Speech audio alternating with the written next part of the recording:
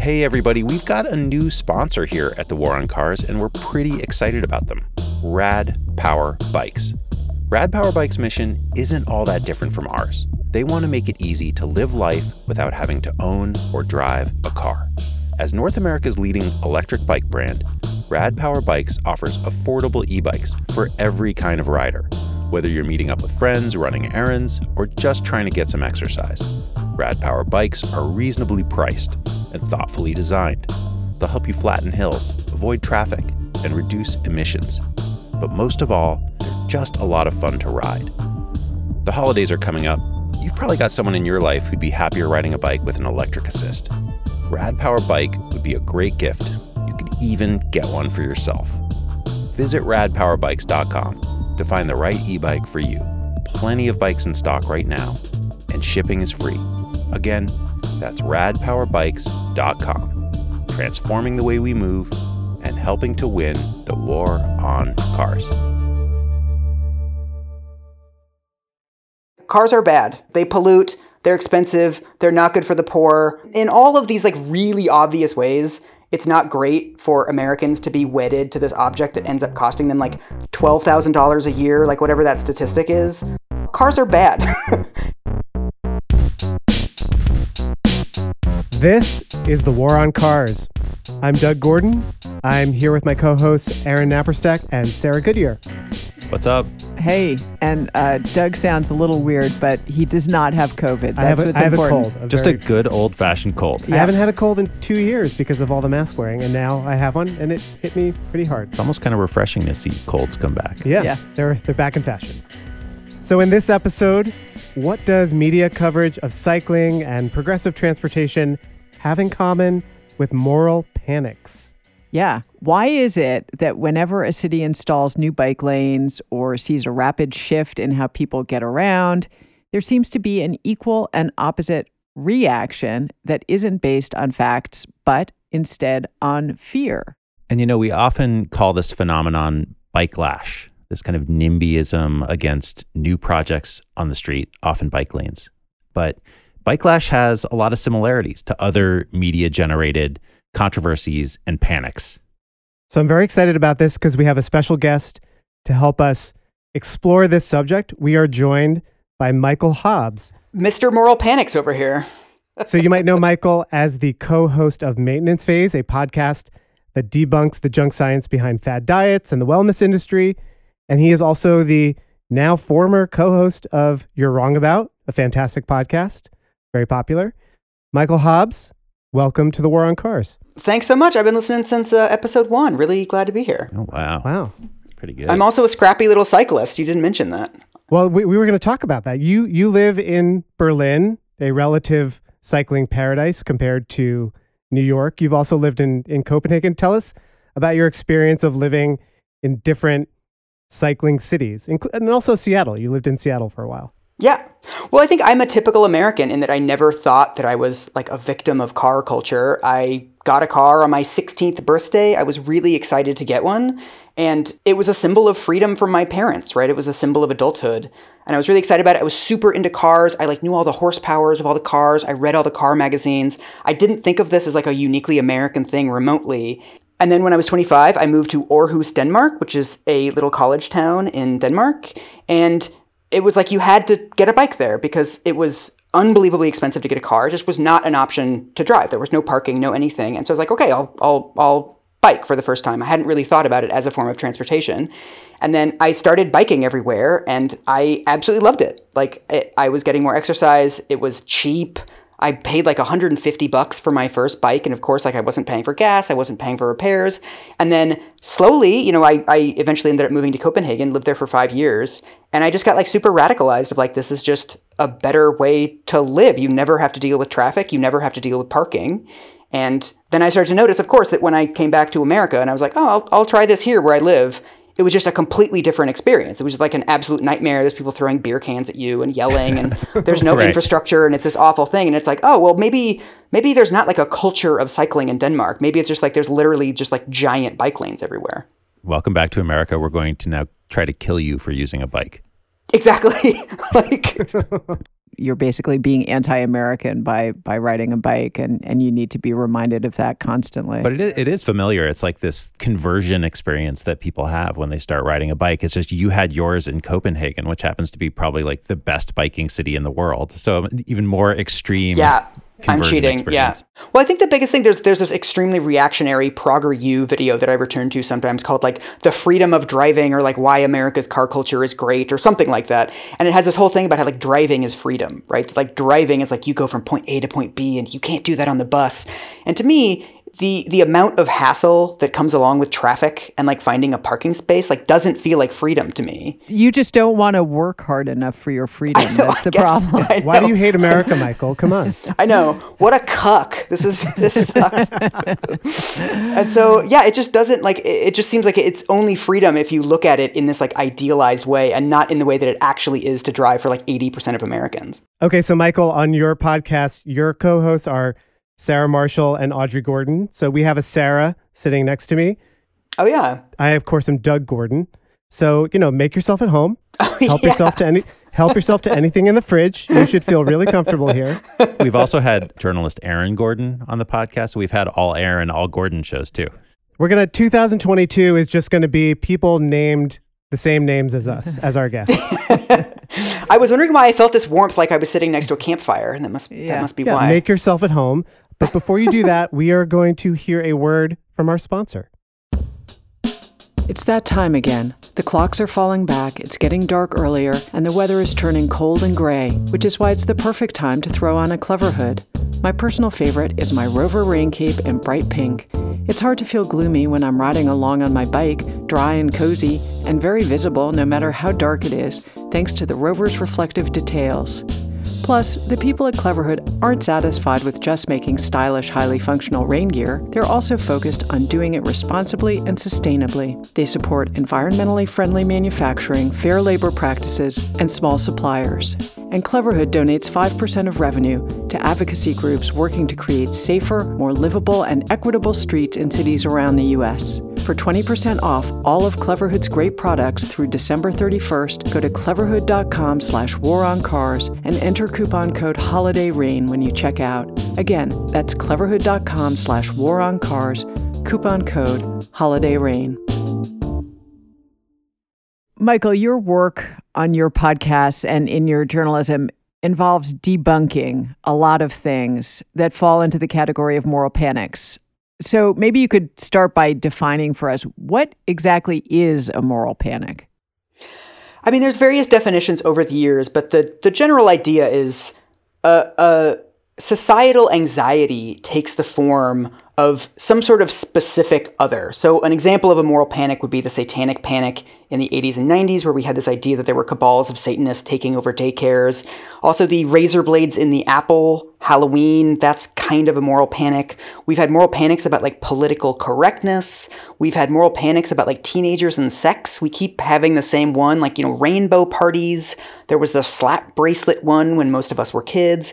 It usually takes the form of like this kind of grave societal threat, but the only evidence of this grave societal threat is like these weird random anecdotes that don't actually hold up to any scrutiny. I'm just curious, Michael, because your podcast is so great. Both your podcasts are great, but You're Wrong About is so enjoyable. And I'm just, how did you get into the moral panics? How did you start covering the moral panic beat? Oh, totally by accident. I mean, we started out just looking at like the premise of the show was stories that the media got wrong the first time around. And so we started looking into, Terry Schiavo and political correctness and street gangs and Tonya Harding and all these things, these kind of famous examples of the media really messing it up on the first draft. And then once you start looking into more and more of these, you find these extremely familiar patterns. And so we sort of got to the point where we could almost predict what was going to happen in these things. When you start looking into something like, the McDonald's hot coffee case, you're like, okay, so it's an incendiary anecdote that gets totally twisted around. It becomes this thing that nobody really cares about the details, and it's supposed to indicate this underlying grave societal crisis, but that's not really there either. And so it's almost like the ways that the media get stories wrong have these like extremely familiar components to them. Well, the title of our podcast, comes from just such a moral panic, actually, the war on cars, right? Yeah. Yep. Yeah, I mean, the idea that you take one parking space and suddenly all of motordom is under threat, right? Like that one little anecdote about someone getting almost hit by a bicycle becomes beware of the bicycles. They're all going to kill you. Oh, yeah. I mean, this is the very familiar pattern, too, with moral panics, is that they're oftentimes an offshoot of like a majoritarian backlash to social progress that benefits minority groups, right? So we had the thing in the 90s after Anita Hill was kind of like, well, it's getting harder out there for men, like men in workplaces. You can't even ask somebody like get a coffee with you anymore because she's going to accuse you of sexual harassment and you're going to pay hundreds of millions of dollars in damages. And it's sort of, you zoom out a little bit and you're like, really, was it hard for men in the 1990s? Like, really? Like, is that, like, does that hold up to any scrutiny? But again, you've got these like perfect little anecdotes that slot into these molds. And it's like, it makes you forget that like, no, men are actually fine. There's just a relative loss of privilege. And it's very easy for people to catastrophize those into like, you can't even do anything anymore. Okay, so Michael, you recently wrote something for your newsletter. We'll put a link to it in the show notes. It's called The Methods of Moral Panic Journalism. And you talk about how there's been what seems like a lot of stories in mainstream publications now about cancel culture, wokeness that's gone out of control. Sort of like you're saying, you can't say anything anymore, that like all of this is heading towards like the second coming of Stalin or Mao. We're all in big trouble.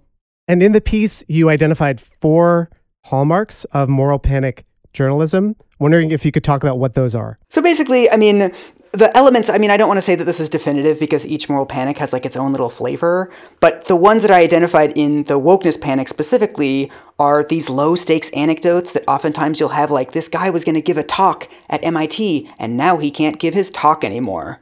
And it's like, okay, like this, I don't know why we need a magazine article about this necessarily. You also have a lot of these like irrelevant examples. So one of the ones that I pulled out of a abysmal Economist article about this was like, they're banning books. The left is banning books.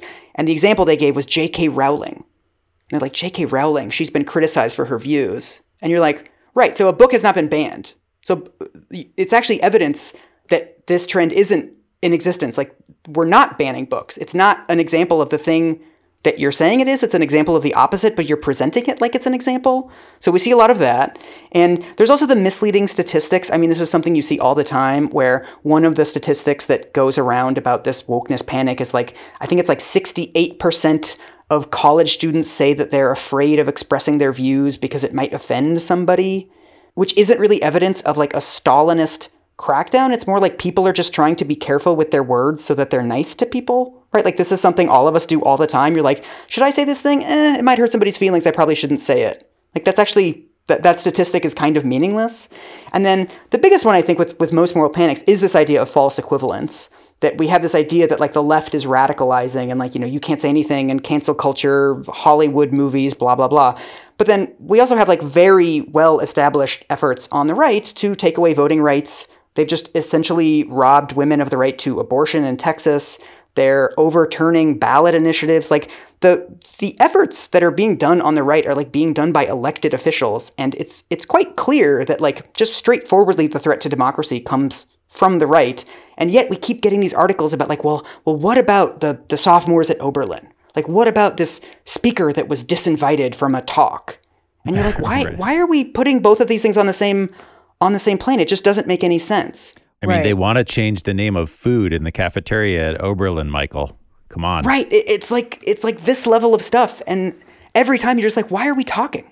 You see this in transportation all the time. For instance, we just got these new figures out about the surge in traffic fatalities for the year 2021. The figures are really staggering. Yeah, so we're at about 20,160 people who've died in motor vehicle crashes in the first half of this year, 2021. That's up 18% over last year.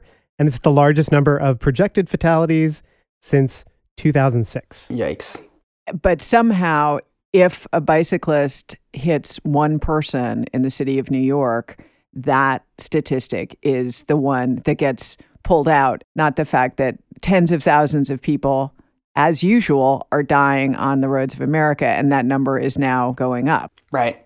It's almost this thing of like the one of the challenges, structural problems with journalism is that it thrives on novelty. So kind of by definition, if an action is more rare, it's going to get more attention. Whereas I feel like the problem is that car accidents are so routine that it's almost difficult to get any attention on them unless they're like really extreme, right? Of like a mother with a baby or something that gets killed in a crosswalk. Unless it's something really hardcore and like kind of unexpected, you really can't get attention on these like just very routine, I don't even know what it is, like 25 people a day who get killed in car accidents. It's man bites dog, basically. Exactly. Yeah. Okay, so now that we have an idea of what a moral panic is, let's talk about an example from the war on cars realm. So I want to turn to this New York Times article from October 10th, and it was reporting on the big bicycling revolution that's happening in Paris, France right now. Just a little background on that. So Anne Hidalgo, she's been the mayor of Paris since 2014. She's now running for president of France. She's pushed one of the biggest and boldest and most successful programs to really just force cars off the streets of Paris, make more space for pedestrians, for bicycles, for transit, for parks. She transformed the highways along the river into totally car-free linear parks. During the COVID lockdowns, she created 100 miles of new bike lanes. And she ran for election essentially on turning Paris into a 15-minute city where every resident could have everything they want and need available within a 15-minute walk or bike ride. This has been really successful. She just won re-election in 2020. And she's really transformed the city. And it's a city of 10 million people, and 1 million people a day are now riding bicycles. Yeah, and we talked with one of her deputy mayors, Krzysztof Najdowski, about that. What he told us was, we were elected on this platform. And so when we got into office, yes, people were getting mad at us for executing parts of it, but that's what we were elected to do. So we just did it. Okay. And so how does the New York Times, the U.S. paper of record, cover this fantastic victory in the war on cars? Their headline is, "As bikers throng the streets, it's like Paris is in anarchy." Oh, God. It's some kind of masterpiece. I thought I dove in the second I saw that. I was like, oh, this is my shit. So just to give people just a quick little taste, here's the lead. On a recent afternoon, the Rue de Rivoli looked like this. Cyclists blowing through red lights in two directions. Delivery bike riders fixating on their cell phones. I'm sorry. Have they not seen drivers? I'm sorry. No, we have to read the article. Electric scooters careening across lanes, jaywalkers, and nervous pedestrians scrambling as if in a video game. Okay, and it just goes on like that. But it's just... And of course, they quote like a local resident who says it's chaos, Shaking a fist at the swarm of bikes. Now, I'm just really trying to imagine that. Fist shaking is not really a French gesture. They've got a lot of gestures in French, but like the actual fist shaking, that I don't know. I'm not actually buying that. It's the New York filter shining through here. Michael, you had a kind of excellent takedown of this on Twitter, as you do about many things. What was your reaction to this story? I mean, it's what made it so moral panicky to me, and why I think this is a useful framework for this kind of coverage, is because it's basically taking something totally normal and making it exotic. And this is something that you see in moral panics all the time, is that it's like, people don't like a college speaker, and the college is like, oh yeah, we're going to disinvite you because it's going to be a hassle. Like, yeah, that's part of having like speakers come to your college, that sometimes like you just don't invite them anymore. But then this has then become like the sign of this like creeping Maoism. And it's the same thing here, where it's like, yeah, you're looking at a street and like there's lots of people and it's kind of chaotic, and like some people are on their phones, and like some cyclists are jerks, and like some drivers are jerks, and some pedestrians are stressed out. Like, yeah, that's a street. You're in a city. Like, welcome to it. But it's described in this way as if it's like this really exotic thing, like a cyclist ran a light and the pedestrians were afraid. And like, yeah, I don't know. I don't know what to tell you, man. Like, welcome to city life. Whatever. It's the same jerks. They're just on bikes instead of cars. So you're less likely to be killed by them now by those jerks. Yeah. I also love the thing of just literally walking around Paris and interviewing just totally random people. Like there are experts quoted, like to give some credit to the author of this piece. She also does interview like some, Copenhagen urban planners, whatever. But like the first, I think 3 quotes in the article are literally just random people who are just like, yeah, I can't stand these cyclists, says like Tom Smith, a banker who lives in Paris. And it's like, why would I care what this guy thinks? And surely you could walk around Paris and find people that do like the cycling infrastructure. So it's like, you've clearly chosen people who are going to deliver the message that you as a journalist want to deliver to readers, but you're not able to do it because you have to have this like weird patina of objective reporting. Like we're not here to give opinions. We're just here to report the facts. So it's done in this like fake sort of official tone, but like you very clearly found people that you're using as a mouthpiece for your own opinions. And that really bleeds over into the kind of facts and figures that they choose to highlight in this article. So one great example was, on a recent afternoon, 8 cyclists ran a red light en masse on the Boulevard de Sebastopol, a major north-south artery. Wary pedestrians cowered until one dared to try crossing, causing a near pileup. A near pileup? Like, what does that even mean? What is a near pileup? You either have a pileup or you don't. Like, I don't understand. Right, like is 8 cyclists running a red light a lot? But it gives like that how many patina of cyclists were statistics. at that red light, the right? eight, right, en masse, but also coward. I mean, really, but there's a number in it, so it must be true. Yeah. Another number that jumped out at me from that piece is that they say that there's been a 35% increase in accidents involving cyclists. And as a reader, if you're not someone who's like a complete loser and who like knows these things, you're like, oh, this is an article about near misses with cyclists, and they're saying a 35% increase in accidents involving cyclists. So obviously that means cyclists hitting pedestrians, right? But no, accidents involving cyclists also includes cyclists being hit and killed by cars. So this is like this perfect moral panic use of a statistic where they say, or like it's framed in the article to give you the impression that like cyclists are these like predators roaming the streets, but then actually cyclists are the victims of being hit by cars. But like without that context, there's no way that you would know that from the story. And also without knowing what the baseline number of cycling accidents was. Right. Like, was it 10 last year and 13 10? this year? Like, yeah, exactly. But also the fact that they have increased cycling by like 800% in the last year. Right. It's actually a textbook misuse of statistics. Yeah. Well, so Michael, to your point, I think it's like 2 paragraphs later, the example they give that comes from a cycling organization, they say, recently, a 2-year-old boy riding with his father was killed near the Louvre when a truck turned into them.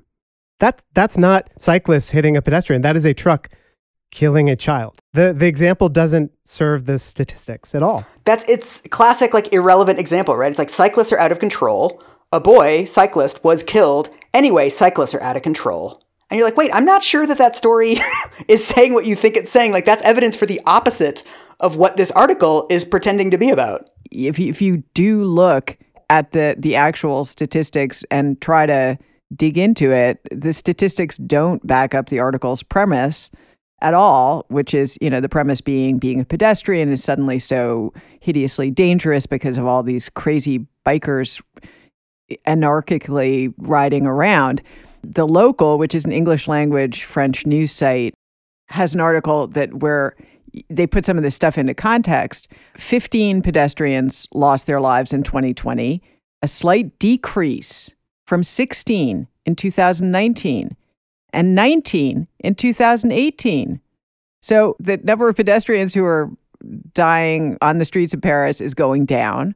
Walking was the most dangerous form of personal transport since 8 cyclists lost their lives, as well as 11 drivers, 11 riders of motorbikes.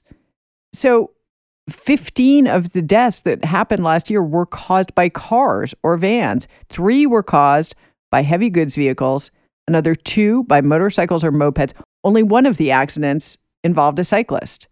And one was like a electric scooter or hoverboard thing. But like when you actually look at the granular numbers, it's cars. Cars are the ones that are killing people.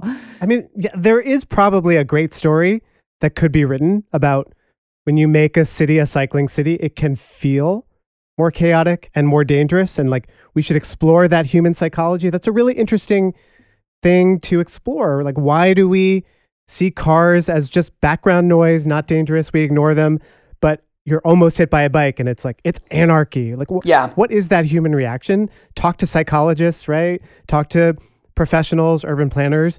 But this is just like a fear-mongering piece that seems almost designed to prevent change.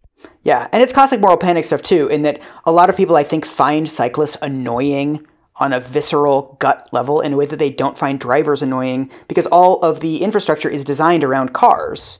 So they're not kind of violating the rules, right? Like, cars aren't really going up onto sidewalks very often, but because the infrastructure hasn't really been designed for cyclists, and we're not really used to having cyclists around, there are more of these interactions that can actually be pretty unpleasant for pedestrians.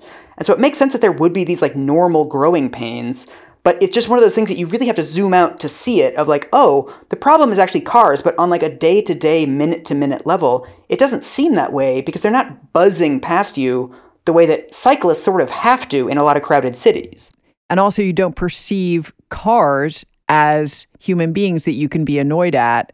They're big, scary machines, whereas a person on a bicycle is a person, and you can see them. Yeah. And you probably are having more close encounters with them, and there might even be more crashes. But the crashes between bikes, the little bump-ins and run-ins, are so much less dangerous. So many fewer injuries and fatalities than crashes with cars. It's low stakes, to get back to Michael's piece, exactly. Right? It's just low stakes. Okay, let's face it. The New York Times has gotten a lot better about reporting on these issues over the last few years. That is true. But they've seemed to be on a little bit of a roll here because it's not just Paris that they're deciding to have their little moral panic about. It's New York too, right?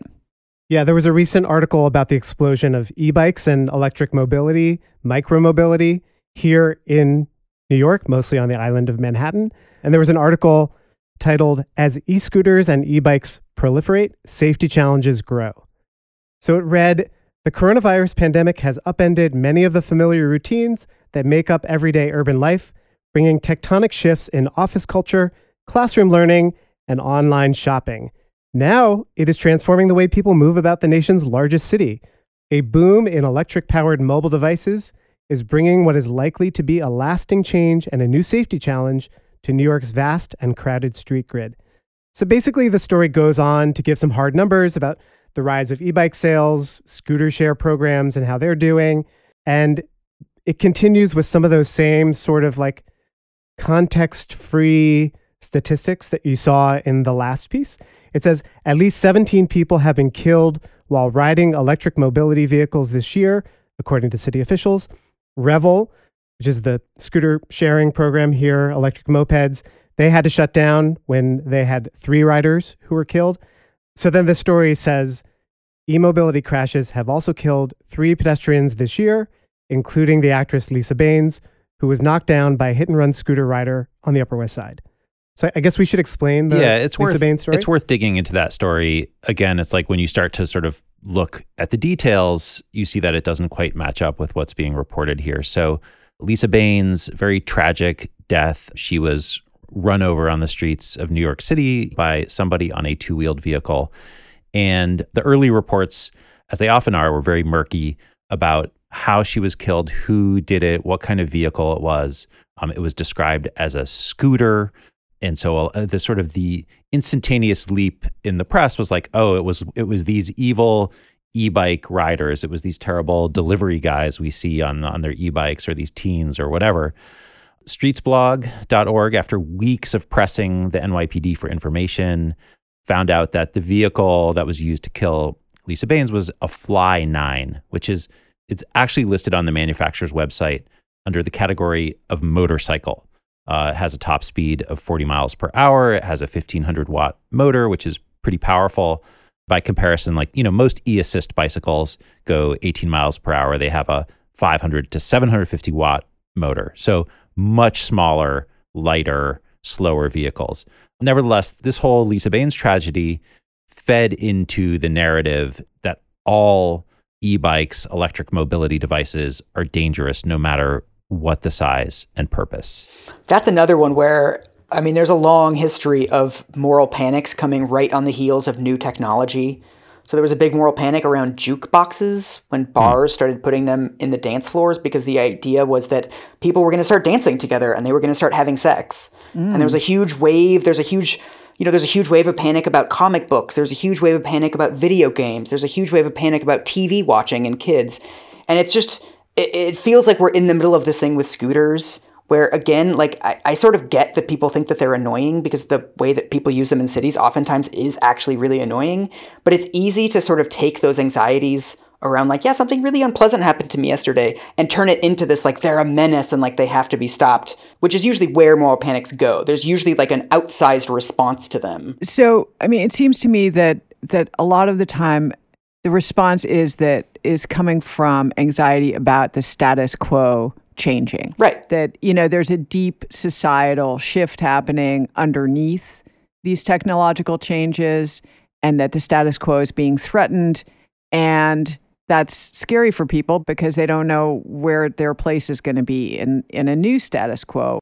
And so I think that's really the case here where, you know, people understand that we're going through this huge societal shift in terms of our awareness of climate change, what we're going to have to do to cope with that, what's going to happen to our cities. Are they going to be underwater? I mean, I think all of that is lying right underneath the surface here. And that's part of what's being expressed in these, you know, anxious articles and in this sort of trying to foment this kind of panic.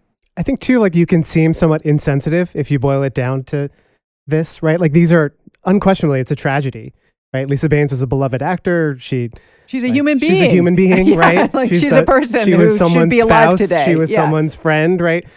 But I think like we've all been doing this long enough to know that there's always one of these that happens, right?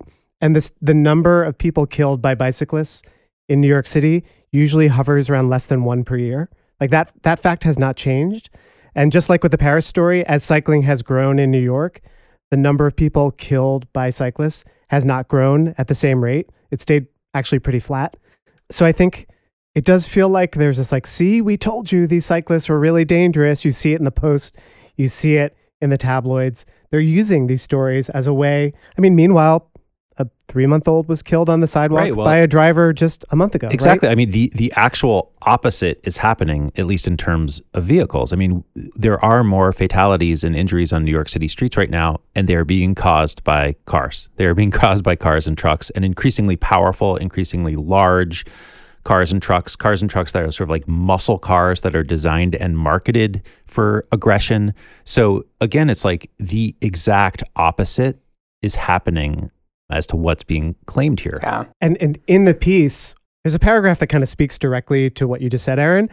It says, the influx of electric bikes and scooters has also brought more conflict to the streets at a time when traffic deaths have risen to the highest level in nearly a decade because of more cars, more speeding, and reckless driving. That's the paragraph. So there's no actual connection there between the rise of e-bikes and the rise of traffic fatalities. In fact, they're saying the rise of traffic fatalities is because of all the cars. Right. And so it's almost like, sort of like the point you were making earlier, Michael, that like cars are just in the background and sort of like we can't do anything about the danger caused by cars. So why would you throw more things into the mix, basically? Right. It's like Republicans. It's like why haven't the Democrats done this thing to like get around the Republican blockade? Like what's wrong with the Democrat strategy to get over like the debt ceiling stuff? And it's like Republican intransigence is just taken as like background noise. And like, well, obviously there's no reason why the Republicans would ever vote for anything, but like the Democrats' strategic error, like it feels like the same sort of thing going on, where it's like, who is given the moral responsibility in this situation? Scooters in disarray. Yeah. Yeah, basically. Yeah.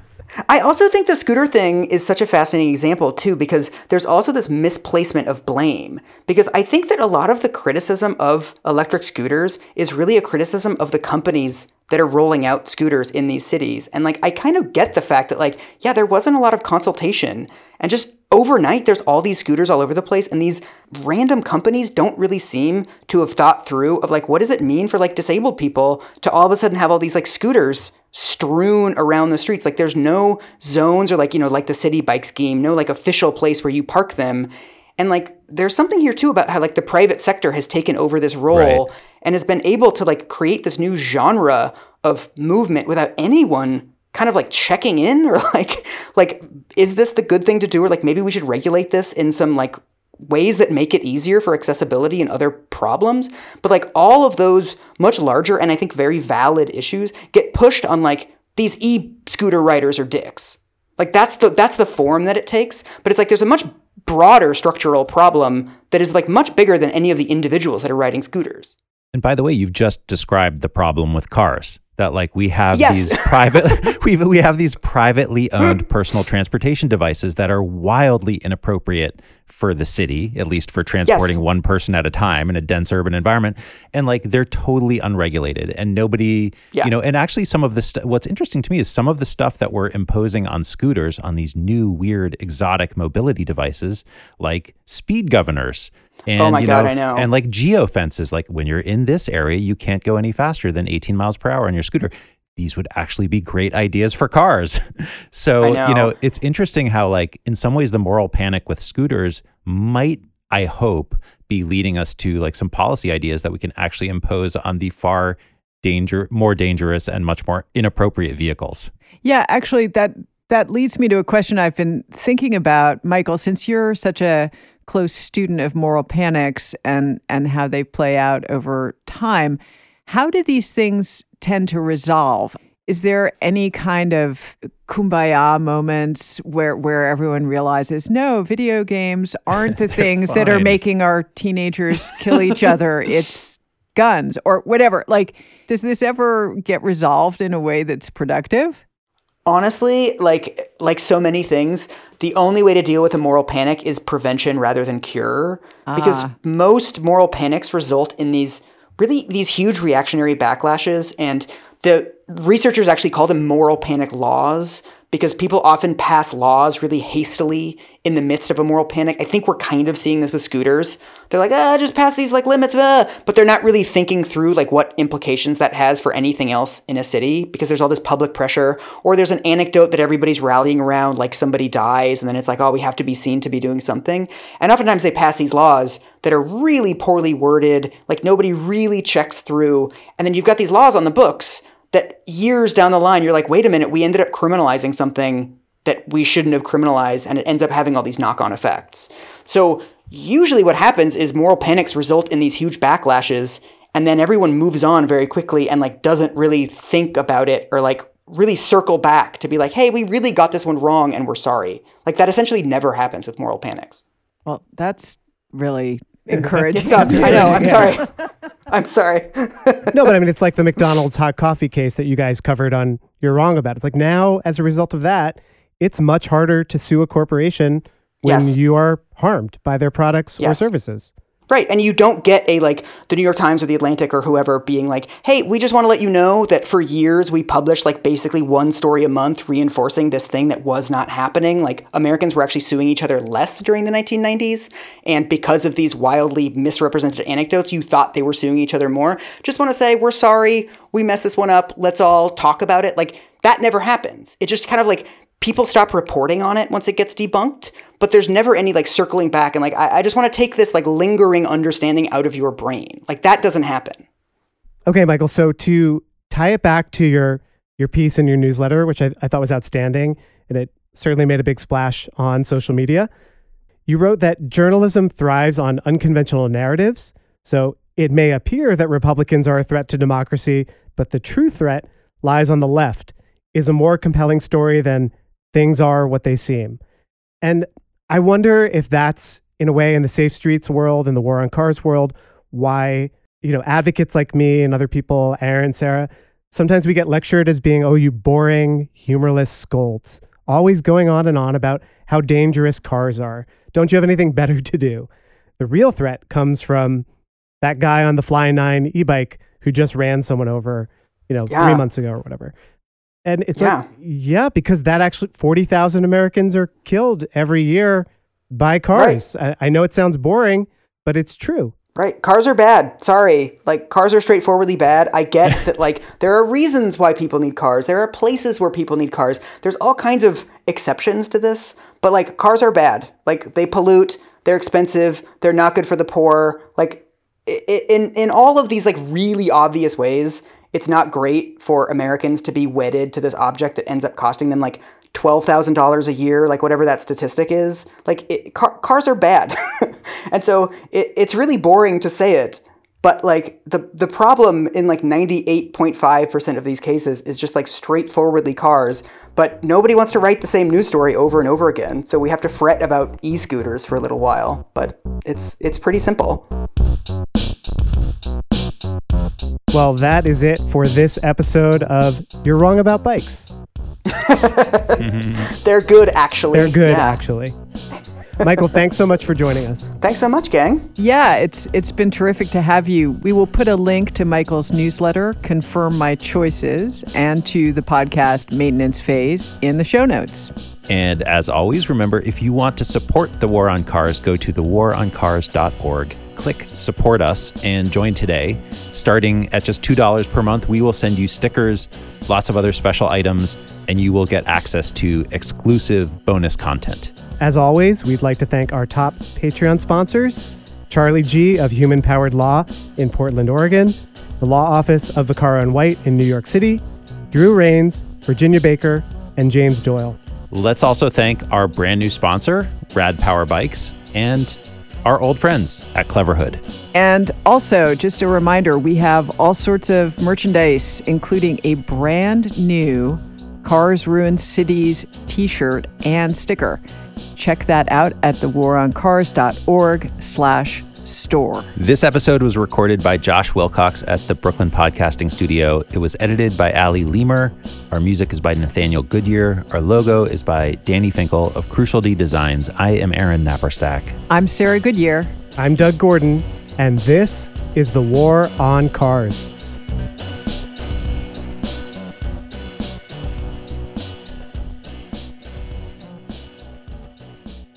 Ever since Henry Ford built the Model T, cars have been central to the American experience. That's because cars are more than just another way to get from point A to point B. They allow us to go wherever we want, whenever we want, with whomever we want. Think about it. With trains, planes, and buses, the routes are planned, and the schedule is timed. Only cars allow you to be spontaneous. When you get behind the wheel, you are in control. You are free.